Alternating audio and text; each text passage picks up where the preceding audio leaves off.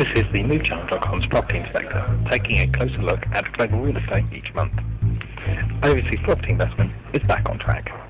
7 years ago, the financial crisis happened, crippling economies, damaging markets, and sending real estate into a downward spiral. As we reach the second half of 2014, though, overseas property appears to be gathering momentum. Industry exhibitions are selling out, estate agencies and property portals are launching, and traffic to leading real estate sites is soaring. You can even hear from the noise around us in the office that this is a busy period. Apologies for that, by the way. As countries across Europe show signs of economic improvement and global house prices increase, is international real estate back on the map? I sit down with Ian from the Galaxy, the leading network of international property portals, to run through the signs of recovery. Ian, thanks for joining me. Let's start with the most recent sign of recovery that I've noticed, which is industry shows. Yeah, I mean, the Place in the Sun Live, which takes place in Birmingham from Friday the 3rd of October until Sunday, the 5th, has already sold out of stands, which I think if you look back over the past few years is unlikely to be sold out by this time. But I'd say this is the first time this has happened since 2007, so it's a clear sign of the industry growing, really. Yes, I read a report in OVB Connect with Managing Director Andy Bridge. As you said, Managing Director Andy Bridge, he actually said, I'm going to quote this, that they're all gone with 4 weeks to go, barring one recent cancellation. That hasn't happened since 2007. Spain as ever is a destination with the largest number of exhibitor stands in the 130 we have booked. Your Viva has the largest stand. They tested the waters at our Olympia event in March and really booked 120-metre stand for Birmingham. So I think what Andy's saying there, that they expect to attract 5,500 visitors in 3 days, which will be 12% up on their last show, which again is just another clear indication from a customer and a property side of things that the market's improving. And of course that's just biased to one single show. And of course that's just biased to one single show. Absolutely. The Overseas Property Show is touring the UK now, and they've reported unprecedented demand for each show so far.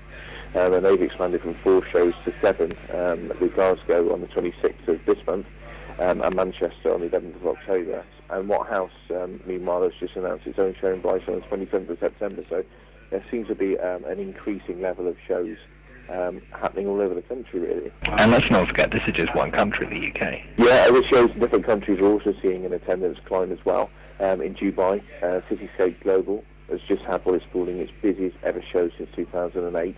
Stand bookings are up by a whopping 25%, with 280 exhibitors from over 28 countries, so a massive increase for those guys there. There's a sense from all of these exhibitors signing up that agents and developers are aware that in a lot of countries interest is rising again from buyers. The increasing middle class, improving financial conditions, confidence rising. The visitors stats back this up, because 35,000 visitors were expected, and on the first day alone these numbers jumped 27% year on year, which again is these are big numbers we're talking. These are not small increases. They're massive percentage increases. And then one other factor that might be fueling this rising number of exhibitors at shows is the simple fact that there are more of them. There seem to be a lot of agents and agencies and property portals launching. They're popping up everywhere. The market for estate agencies and property portals is becoming increasingly crowded.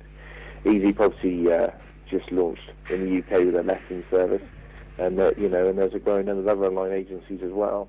UK property startup Purple Bricks has just received £8 million in funding to develop its low-price service, for example.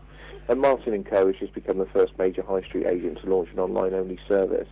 Century 21 has even launched a new global property portal this year. So there's definitely signs there that things are growing rapidly. Certainly in the UK, with the economy improving, house prices up, demand up, there's definitely a boom going on. Without a doubt, it's a great time to be an estate agent. Buyers and sellers are now becoming more confident. Around 70% of estate agents have seen competition increase in their local area, according to a recent survey from Move With Us, which found that nearly half of British estate agents have seen one direct competitor open a new office in their local area in the last 3 months. And as you probably know, people only open new offices if there's a demand to service. On a more global scale, you have people like Chesterton's and Countrywide, always kind of Sotheby's, all launching new offices around Spain and Portugal. There's also that rather big move from Knight Frank Residential and Douglas Elliman. The largest prime property network in the world. The combination with a network of 400 offices across 52 countries and nearly 20,000 agents. So they will jointly market, more than $38 billion worth of prime and super prime properties priced at £1.5 million or more. So it's kind of the ultimate in luxury property marketing, really. Blimey, and these are big names. They don't have to do that. Of course, there's they don't have to kind of join together. There's a step of operating and enjoying success. Then there's kind of aiming to do something big. Yeah, of course. I mean, let's not forget Trillium and Zillow's merger, $3.5 million as well. And then, of course, individual agencies and portals are seeing strong financial figures. Yeah, indeed they are. In Asia, iProperty has seen its revenue jump 44% in the last 12 months. In Australia, REA Group has seen its revenue leap 30% in 12 months to June 2014. And in May of this year, Zoopla's profits increased by 26% to 18.7 million, which of course led to its floating on the public stock exchange. And of course, kind of the biggest one, I guess, for the UK is Rightmove has seen its revenue climb 17% since 2012 to 139 million. So it's big figures. Mm. And you get traffic as well is rising as well to a lot of the leading portals. Yeah, revenue is only being driven by buyer demand, and if you judge that in terms of visitor traffic, it's soaring. Rightmove's traffic has climbed 27% in the last 2 years, and in the 6 months to March 2012, Zoopla saw its traffic rise 37%. So traffic backs these trends up, definitely. And outside of the UK, there's that growth as well. Yeah, the US property portal Zillow saw its traffic rise to about 70 million users in January 2014, and that's 52% up from the previous month. And R1, the MoveChannel.com, the leading overseas property portal in this country, we're based in the UK, but advertising real estate around the world, we've seen a traffic soar of 45.4% in the last 2 months to September 2014 compared to July 2014. So yeah, traffic is definitely up across the board. And is that traffic actually translating into kind of activity, actual buying activity? Do you find that on the Move channel, that has converted? It's a strange industry in effect, because sometimes traffic doesn't always match inquiries for property, but rising traffic in this case is definitely matched by rising demand from buyers. And in the whole of 2013, we saw buyer inquiries, soar 13%. Compared to the previous year, and 2014 is looking pretty decent as well. So then, where are these buyers coming from? What's fueling this increase? The demand from non-EU buyers has risen particularly in the last 2 months, which we think is probably driven by a number of residency schemes now on offer around the world as they try to boost their own real estate markets, especially from European markets as well.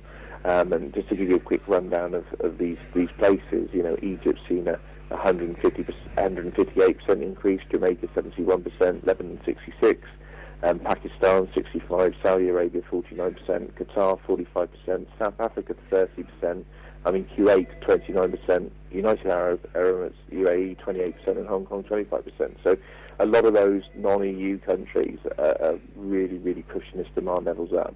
And kind of in conclusion to that, overseas property investment is back at levels we haven't seen for some time.